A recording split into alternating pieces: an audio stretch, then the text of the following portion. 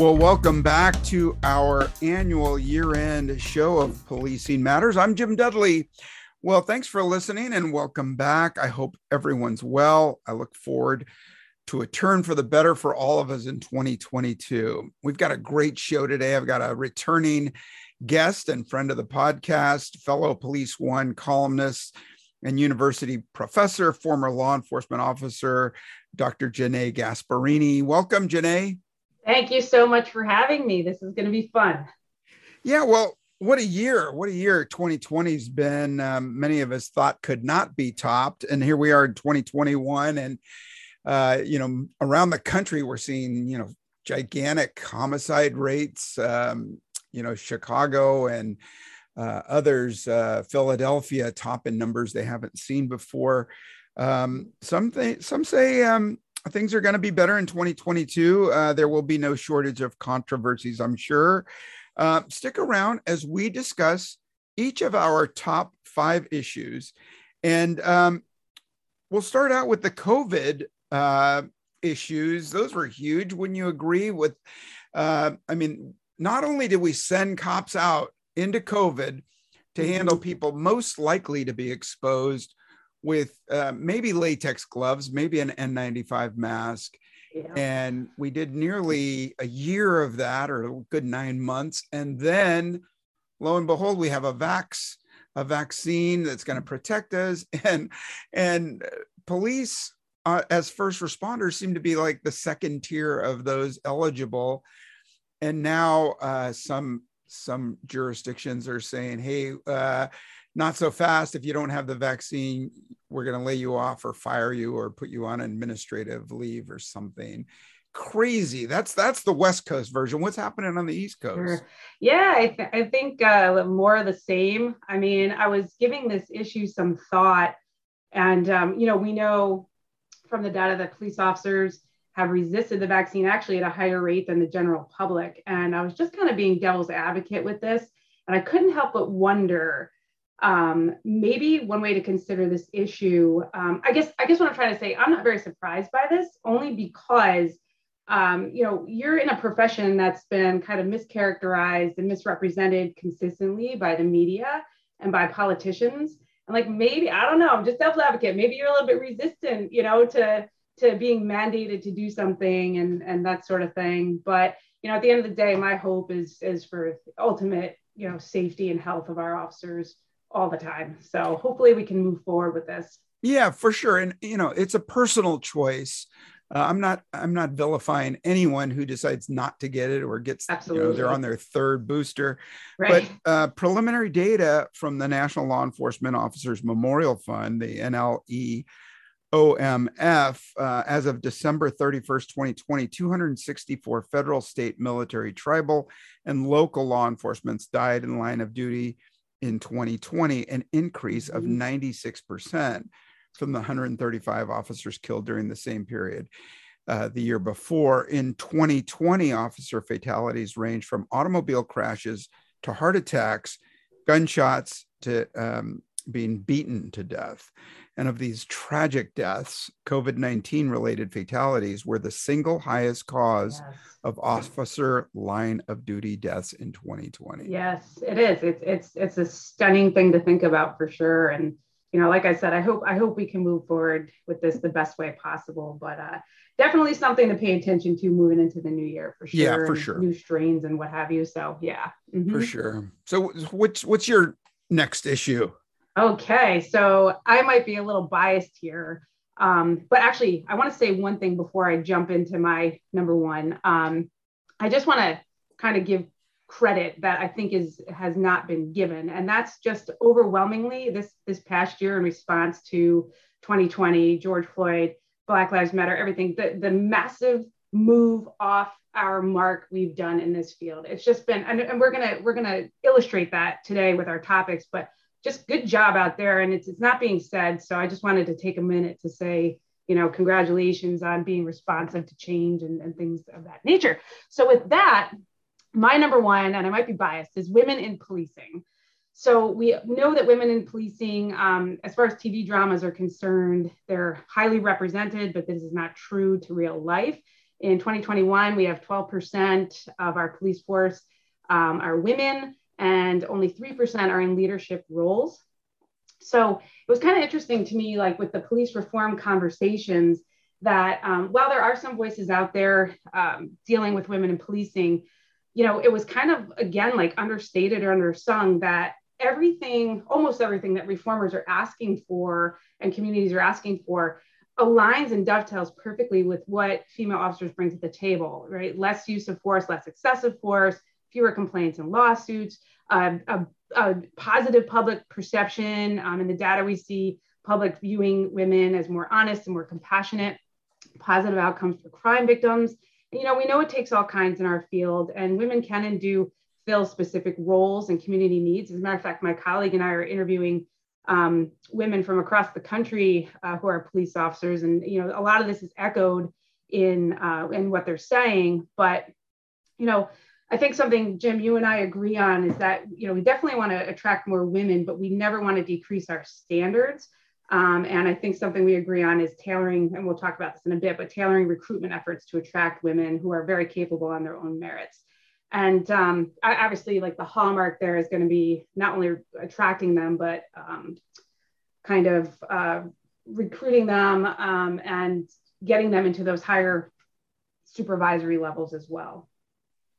Yeah, we had the 30 by 30 initiative guests on the show, Chief Yvonne Roman and Mo McGough from NIJ. And yeah, they're big proponents. And that actually feeds into my second issue, and that is the recruiting and retention issues in 2021. Of course, it's going to be another big hurdle in 2022. States and cities have pulled back these, ridiculous defund slates and issues. We've seen more agencies that had pulled back now refunding, and some actually even giving more, more academy classes added to budgets and things like that. We've seen Seattle and Portland here on the West Coast, get to like ridiculously low levels of staffing. Oakland, California, low levels. And quite frankly, with some of the issues that happened in 2020, 2021 there, over 100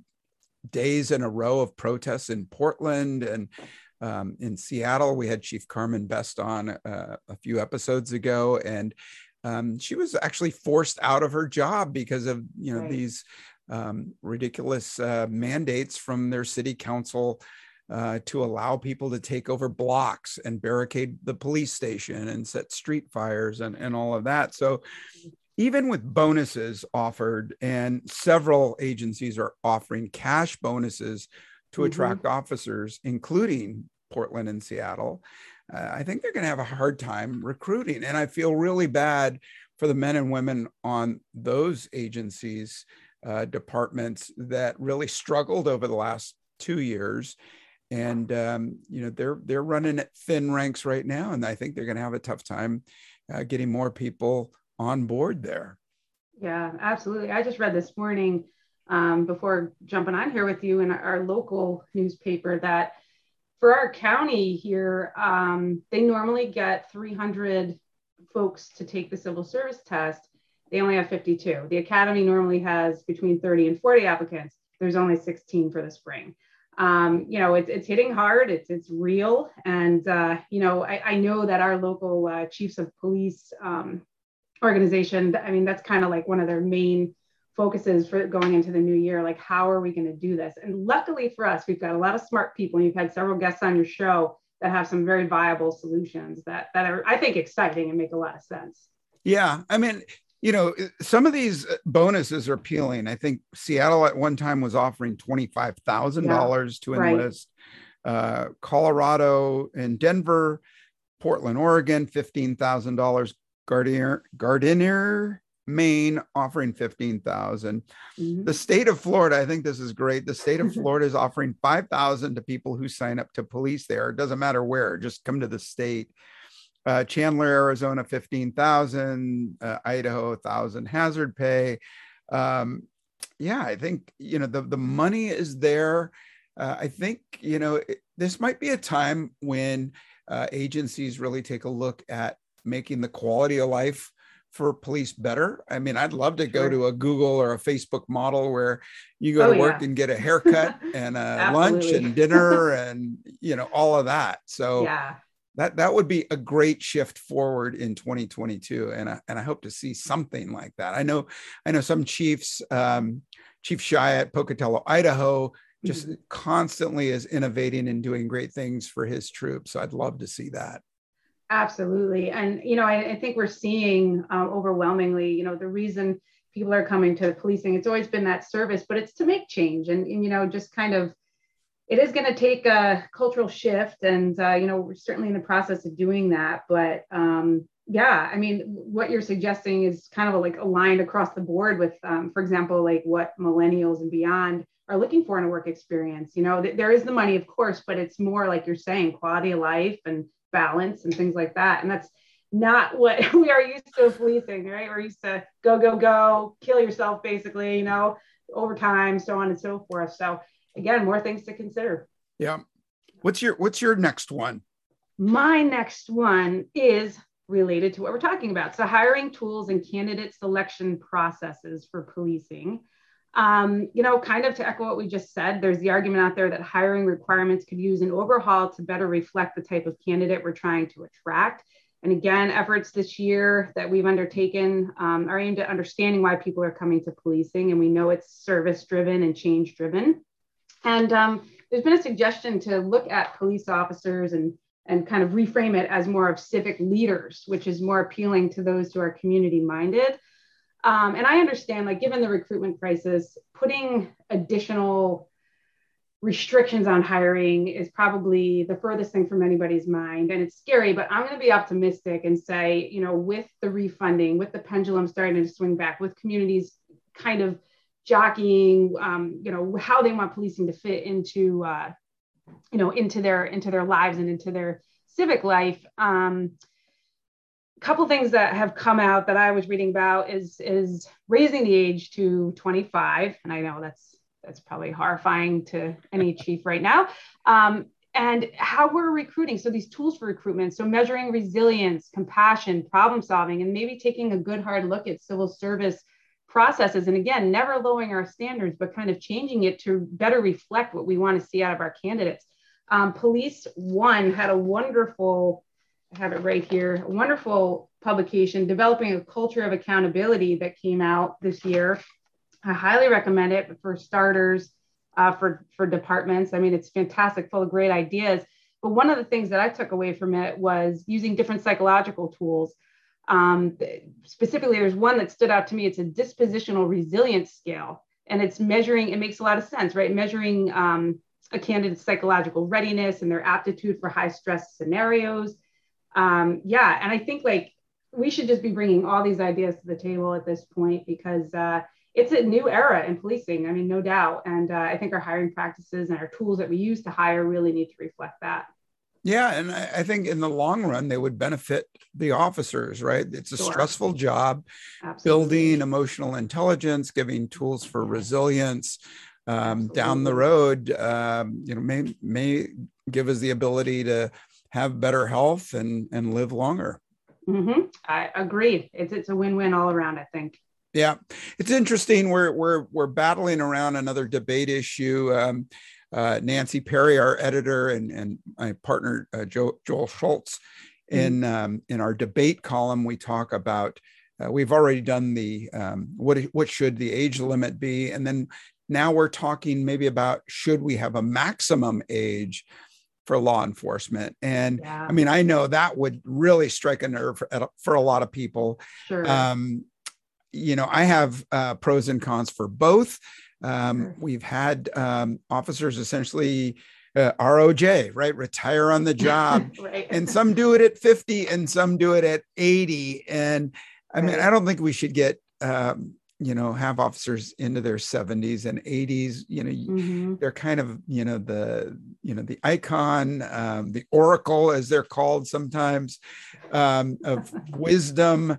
But if you could find a place in your agency for somebody like that to sort of be the archiver of history and wisdom, great. But I don't see them getting out on the road and pulling cars over. And I'm sure I'll get some feedback on this, but yeah, I'm sure too. But what's interesting is at the federal level, they really do. I mean, you can't be older than 37, right? To apply. To start. Yeah, right. So I don't know. Yeah, maybe and that's FBI and others have a maximum age, and you've got to retire out. I think it's right. 60 or 65, I think. Right. Yeah, definitely. Yep. Yeah. Let's set it up to make that, realistic for people and attainable. Yeah, for sure. Yep. All right. So we've both hit on two pretty big issues affecting the career, the profession over the last year. Before we move on to the third, I want to take a break and acknowledge our sponsor today. PoliceOne.com is the #1 resource for your up-to-the-minute law enforcement news, training, and incident analysis. Our mission is to provide you with the information you need to better protect your communities and your safety. Becoming a Police One member is quick, easy, and free. Once registered, you will receive access to secure law enforcement-only training and video tips, articles and sections, and a subscription to our award-winning law enforcement newsletters. Go to policeone.com/registration to sign up today. That's policeone, the #1.com/registration. And I'm back, and we are listening and talking with Janae Gasparini, professor and former police officer and expert on all things policing. Great to have you here on the show. That's very, very generous. Oh, it's great to be here. Great to be here. Yeah. So we just talked a little bit about officer support systems, getting a better candidate, looking into the background, building emotional intelligence, officer support systems. My next topic, I think one of the really good things that emerged in 2021 were the officer support systems for mental health, for physical health, fitness, relationships, wellness, meditation, all of it. We've had several guests on the show. One of the big things that I really appreciate and support are these support systems for the officer's family or spouse or children. We do a lot of community policing things in the field for others and for families, and, to address those sort of root causes. But then, like you mentioned about overtime, right? We're killing ourselves working these 60, 80, 90-hour work weeks. And, who's back home taking care of your family? And so mindfulness apps, we've got Calm offered a free app for the past year. I hope they continue. Cortico, Dr. Black's been on the show, and he's been awesome at offering support for law enforcement officers. We've got Sergeant Hildebrand and others that have podcasts. The Proud Wife, Rebecca, great support systems, tips, nutrition, all these things for the families of law enforcement officers, peer support programs.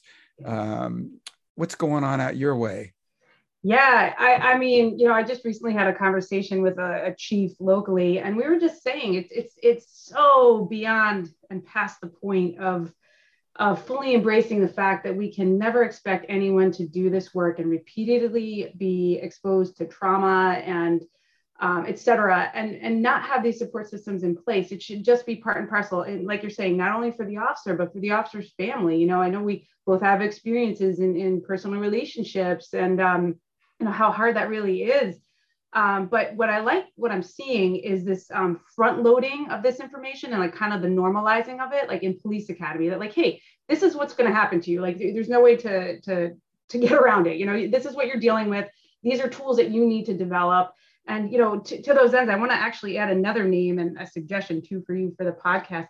Erica Gaines with TAC Mobility. TAC Mobility. She's doing tremendous things, and she addresses relationships. She addresses physical fitness and wellness and taking care of yourself, mindfulness, meditation. And her whole thing is like the mind and the machine. And, and this certainly, like you're saying, extends to our loved ones and our friends and our family. And it's so important. And it just needs to be part of the package. It needs to be part of the benefits you get, part of what's expected. And again, we're dealing with a culture shift here, but I see it happening. I think it's happening. Yeah, for sure. And listening to the perspectives of spouses, whether they be husbands or wives or partners, Chris Luttrell, I would be remiss if I did not mention Chris Luttrell. And he's got a new podcast called Gravity, 2 Feet on the Ground, where it is mostly he and his wife, Jamie, talking about relationships and coping and resilience and all these other things. And it's awesome. I think he's got about 6 or 8 shows out right now, and they're really interesting to help support the bond between the law enforcement officer and their significant other. Yeah, absolutely. It's fantastic. All right. What's your number 3? My number 3 is duty to intervene and active bystandership. And you had a great segment with Dr. Erwin Staub on the concept of developing active bystandership in law enforcement.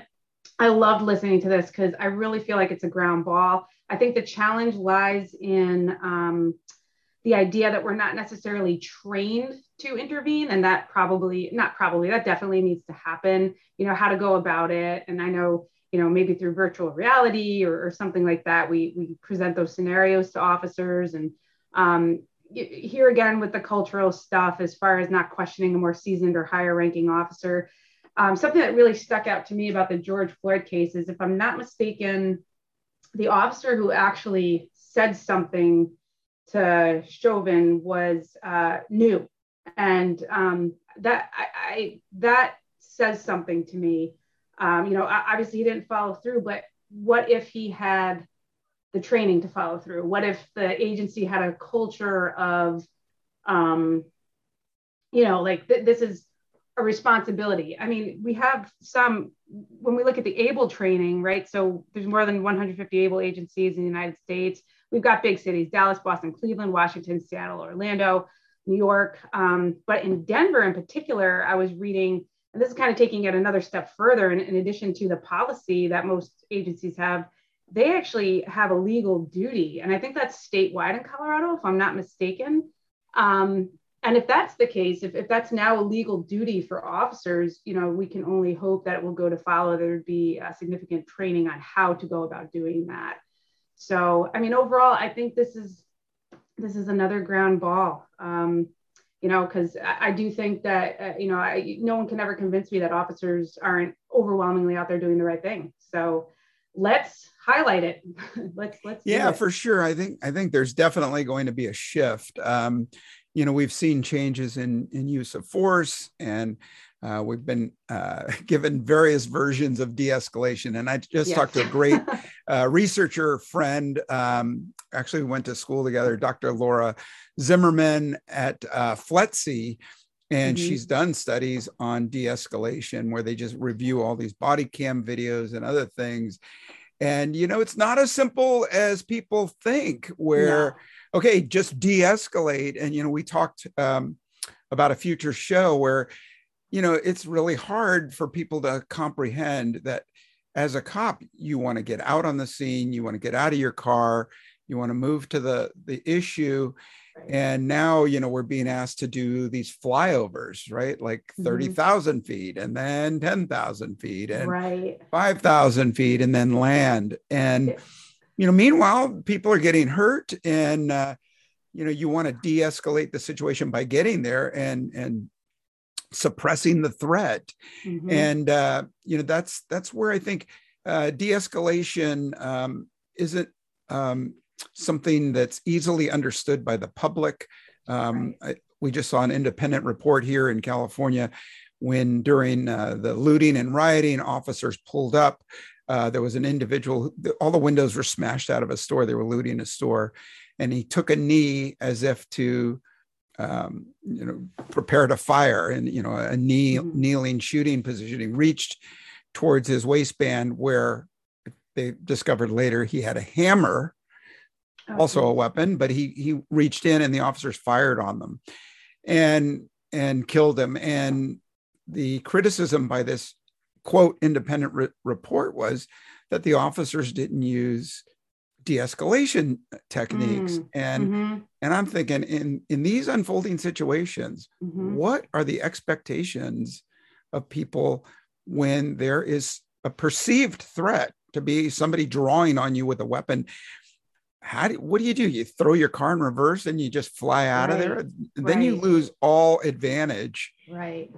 by your positioning. So I don't know. No, absolutely. I agree with that wholeheartedly. And actually, I lost count of where we are, but it kind of leads into my number 4, if that's okay. Yeah, go for it. Are we good? Are we good with that? Okay. I think I may have skipped the line here.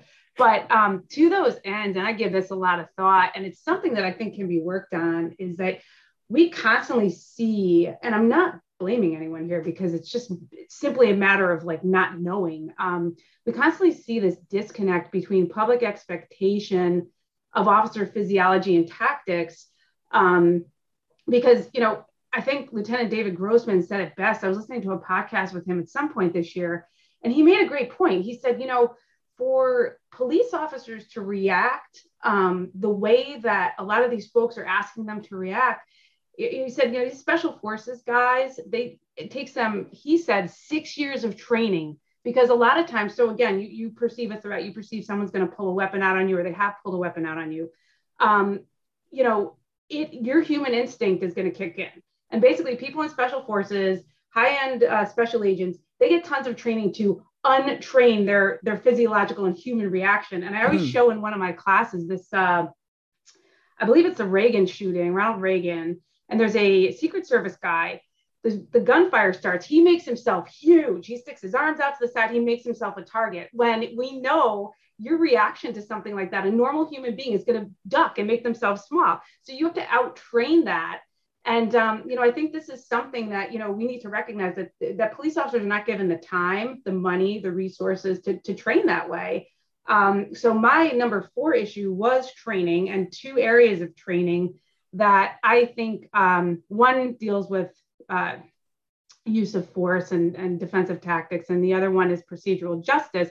I wanted to highlight the jujitsu stuff that has been, it's been going around. It's becoming, I think, quite a hot topic. As a matter of fact, I was just alerted that I think the state of New Jersey just shifted something that they're accepting like jujitsu training. And maybe it's something that we have to think about, because the optics of jujitsu training and somebody who's trained in that way is very different than the traditional police defensive tactics. Hitting, punching, kicking, all right, looks very different than controlling someone's motions and making them unable to fight back, right? So I know we've got, I saw Marietta, Georgia police has implemented jujitsu training. They are preliminarily reporting downward trend in use of force, but cautious optimism. We need more data before we can make any broad claims.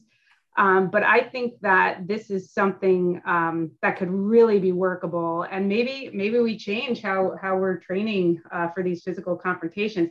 One of the great things Renner Gracie said in an article, the idea is to have officers be more comfortable with closeness, feeling less threatened and having a higher threshold to trigger violence or use of force. And again, that's going to take a trained mind, and but perhaps something we need to start incorporating.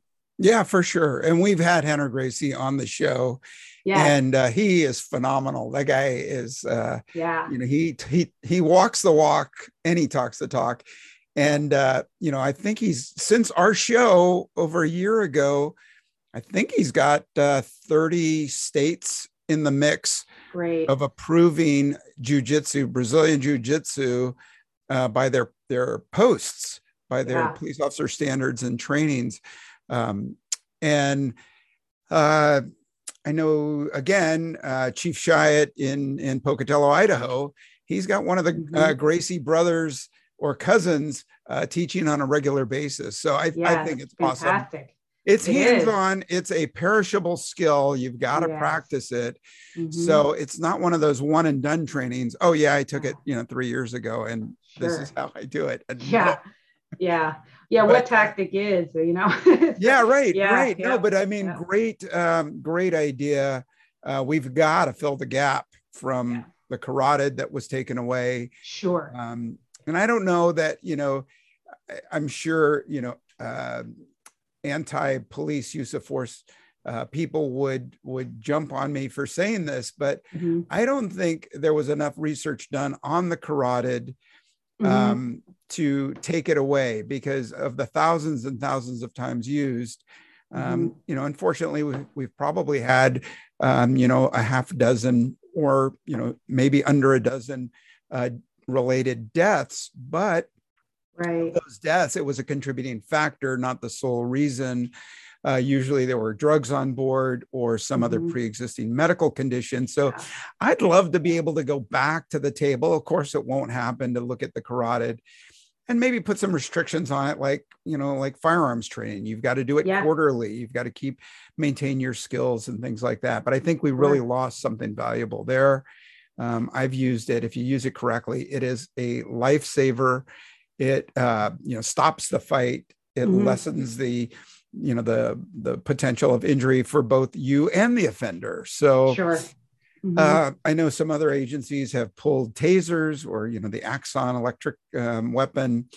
And if we keep losing these force options, we're only going to be left with voice commands, hands-on firearms. So I don't think a lot of those critics understand that. Yeah, no, absolutely. And, I think I'm compelled to clarify too, the traditional tactics work, they work when they work, they're like, it's another tool. I'm not trying to dog those at all, but, another thing, one of your guests this year, that BolaWrap, I love that for filling the gap between verbal commands and pain compliance, right? Mental health crisis, suicide by cop scenarios, just, it's so cool. All this stuff coming out, just really, really moving the mark for sure. Yeah. No, the BolaWrap, I got to say, I was one of the skeptics at first. Yeah. Then I saw the demonstration. Like Spider-Man thing. I was like, what? Oh my goodness. Yeah. So cool. Seeing it, firsthand in Orlando over the summer at the FBI National Academy Conference, great people behind the device, and it's getting bigger and bigger in Europe. They're using it more. Great. And I'd love to see it used more here in the US. Yeah, let's get that data. That'd be great to see for sure. Yeah. All right, you jumped the shark on me. You got your number 4 in there, so I'm going to jump in with my number 4.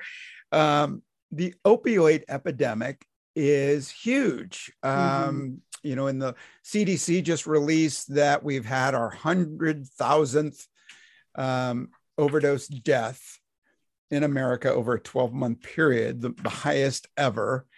And in places like San Francisco, we've had over 700 overdose deaths on the streets. We've decriminalized many drugs, including opiates.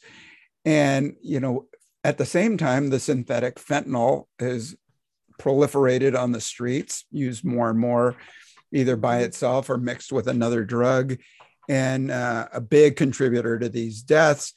And yet we've taken the fangs out of policing drugs and drug use, and all many officers are left with is a packet of naloxone, right? The nostril injector of naloxone or Narcan to save overdose. Right. We'll call them victims for now, but there's got to be a better way. It's the leading cause of injury-related death in the United States. Over 70% of those deaths include heroin or the synthetic fentanyl, like I just talked about. The harm reduction strategies, I don't know. I was a big proponent when they were used to, halt TB and AIDS and some of these others that were impacting police, right? You're dealing with somebody with these, awful diseases and illnesses. And now I just don't see it. You see them on the sides of buses and billboards, and it's like a soda commercial where, have fun, do it this way, and make sure you have your Narcan. It's a little bit tilted, and something has to change. I guess the ball sits in the court of public health. They've got to make a recommendation, but the numbers keep going up and up and up. And the only thing I hear as a possible alternative is injection sites. And I think those will contribute to the madness. What do you think? Yeah, I mean, I've read something about injection sites. This is a couple years ago at this point. The only like plus that I really felt about them was the idea was that, okay, so the person can come somewhere where and it was like medically staffed. And one of the doctors said, but they have a goal in mind. And their goal was that once that person recovers, to try to immediately get them into counseling. So, is it maybe a way to kind of corral folks and hopefully get them the help that they need? Because it is. I mean, obviously, the roots of this are systemic, and they're, people have a lot of pain, and they're medicating, and again, this falls at the feet of American policing, and this is definitely one of those issues that is just it just feels like, what do they say? How do you eat an elephant, right? One bite at a time. But yeah, definitely, I'm really hopeful for newer thinking, and I'm no expert in this particular field, but it is a heartbreaker. Yeah, I mean, it really is, and I hope we can get it under control.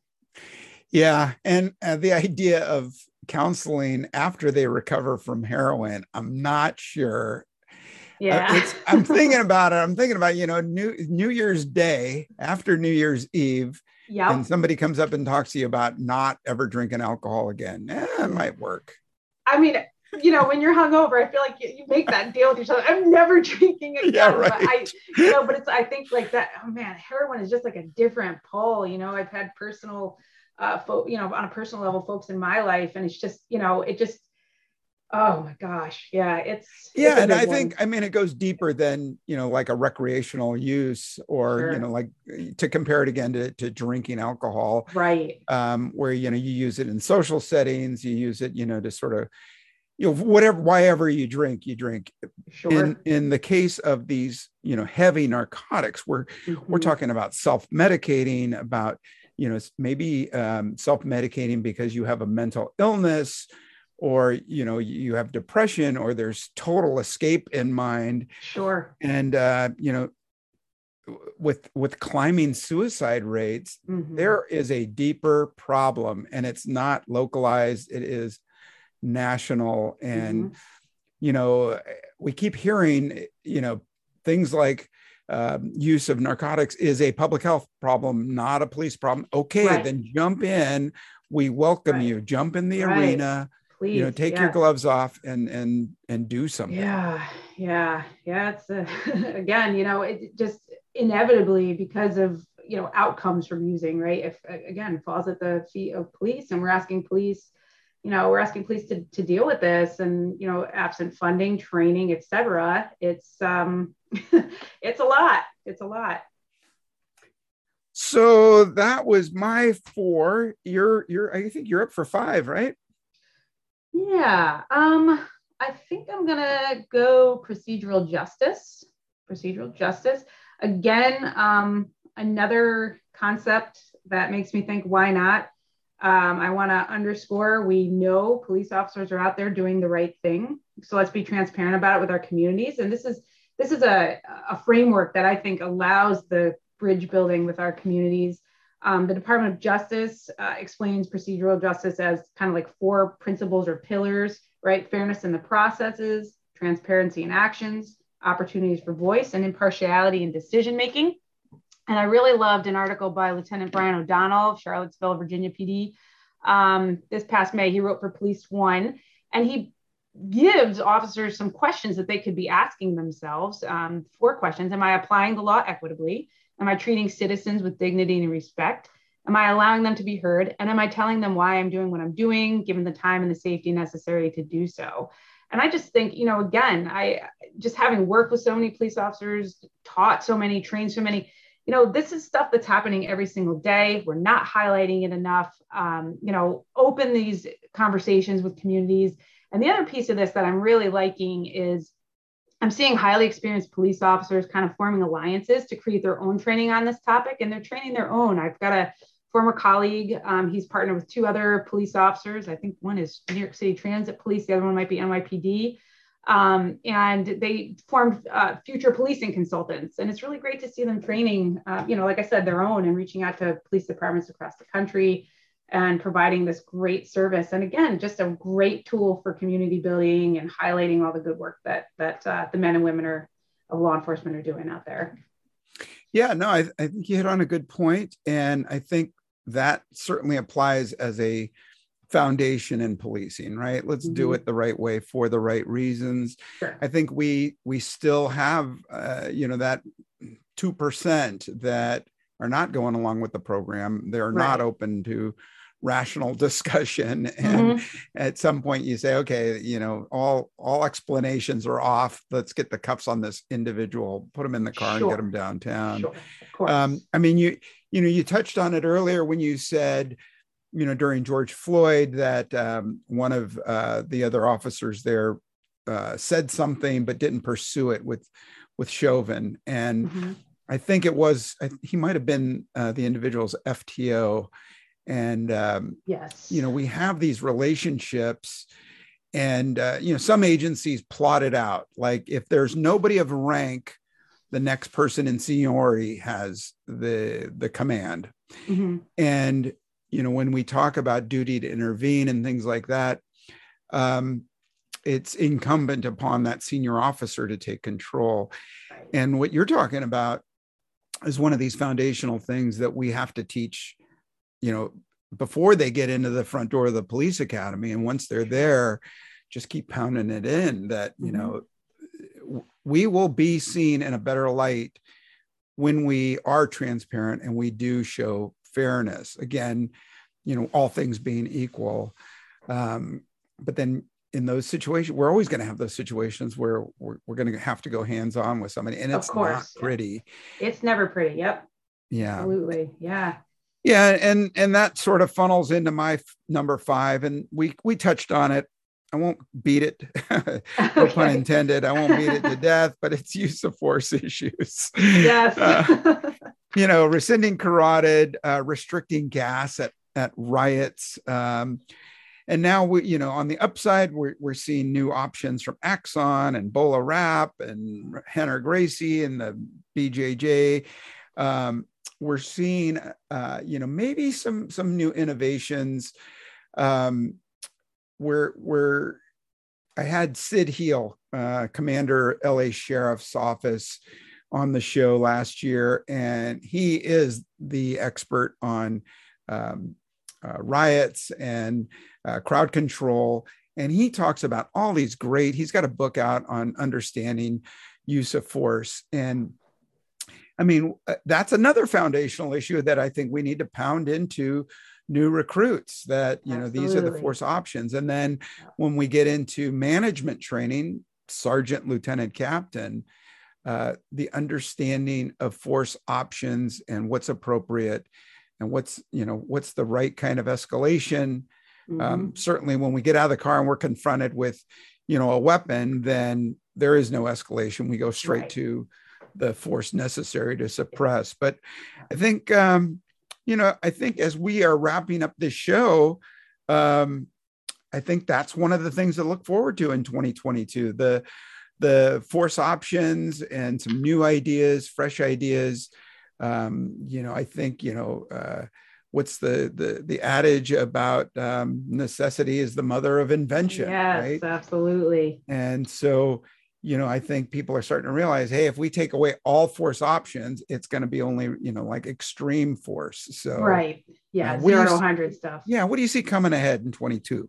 I love, along these lines, I'm loving the virtual reality training. I think that's awesome. Not only for use of force, but just for your everyday citizen interactions, using it for mental health crises, using it for youth or populations that are compromised in some way. Fantastic stuff. And, we're seeing, refunding, right? We're seeing lots of stuff. Folks are realizing that, like, yeah, sure, changes need to be made, but they need to be sensible. We still have an obligation and a duty for public safety. And, how can we balance it? And sometimes the pendulum does need to swing very far before we reach a common ground and make sense of things. And I think that's what's happening. I think in sociology, we call it structural functionalism. I'm not really sure, but, it's just like things happen and we respond. And I think I'm gonna play optimistic, and I'm gonna say we're gonna find some middle ground, and we're gonna just keep improving as we have. Yeah, well, I've written a couple articles recently where I talk about change needs to start at the top. And, in California, we've had these, mass robberies with, coordinated, offenders wearing all black hoodies, masks, gloves, weapons, tools, getaway cars, lookouts, all. It is a planned robbery. And we have some politicians who try to soft pedal it as, oh, it's not what you think. It's not as bad as what you see. This is a one-off. And we've seen it too many times to understand it is not a one-off. Yeah. And again, I think, when we have a governor who would soft sell it and say, hey, rioters are not responsible for all this damage. We are as a society. I get what he's saying as a philosophical maybe idea, but in reality, no, people need to be held accountable. And I mean, this didn't happen overnight. This is years in the making.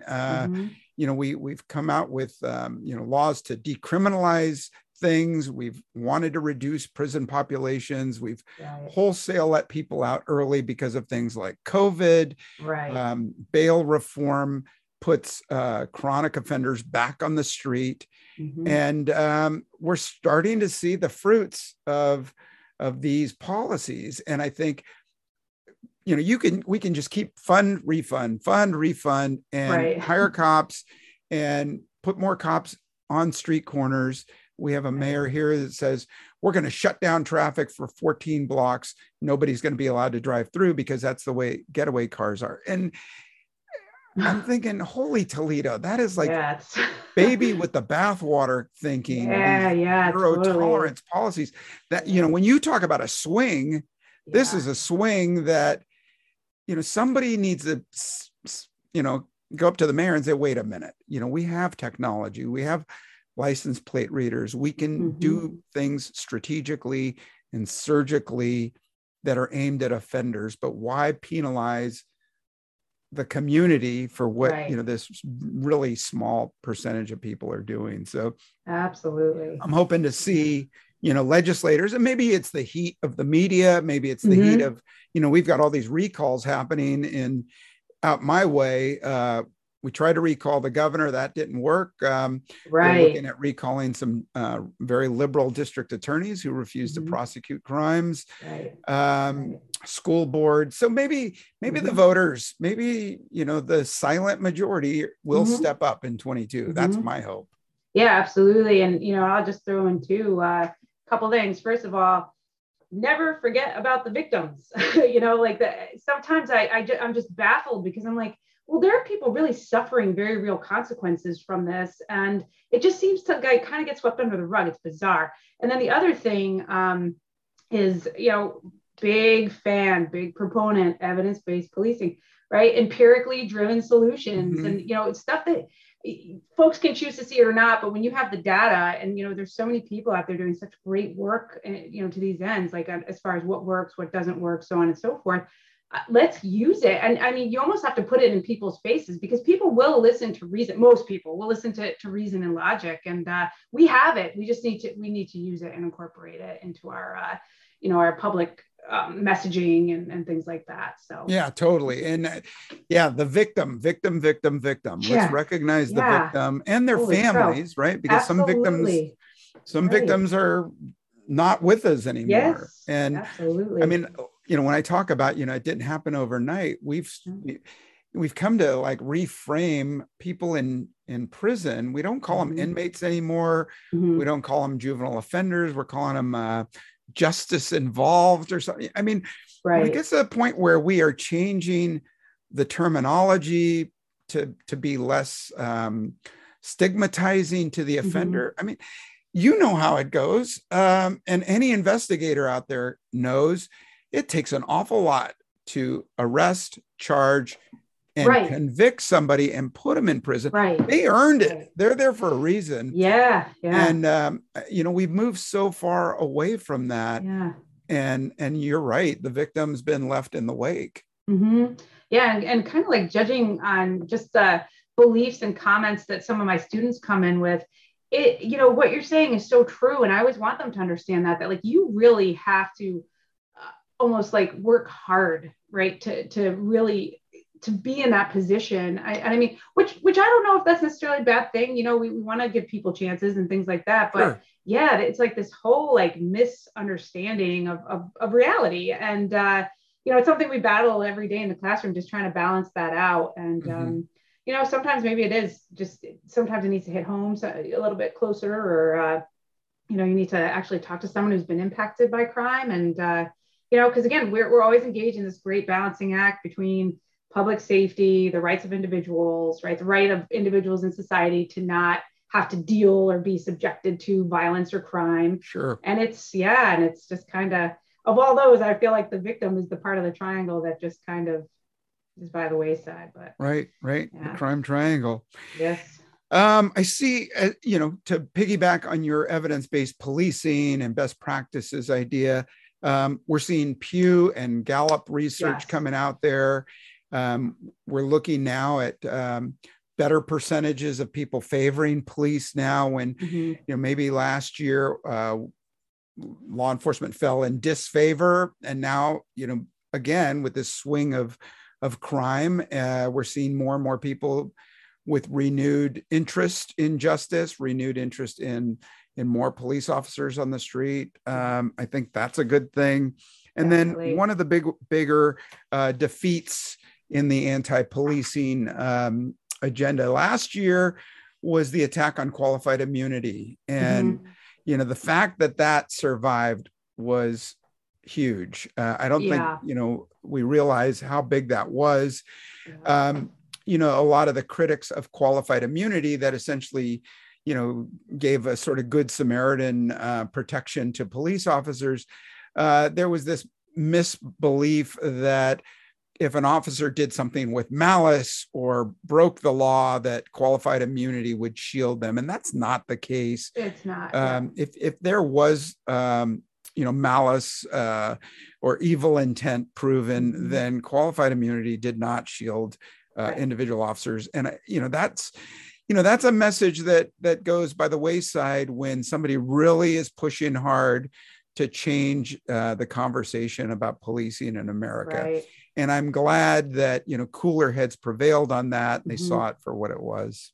Absolutely. And, it's a simple matter of what we're asking police officers to do out there. It's like, without that protection, I don't know who is going to do this job. It's completely void of like logic. You know what I mean? Like it's so yeah, that was a big win. You're right. You're absolutely right.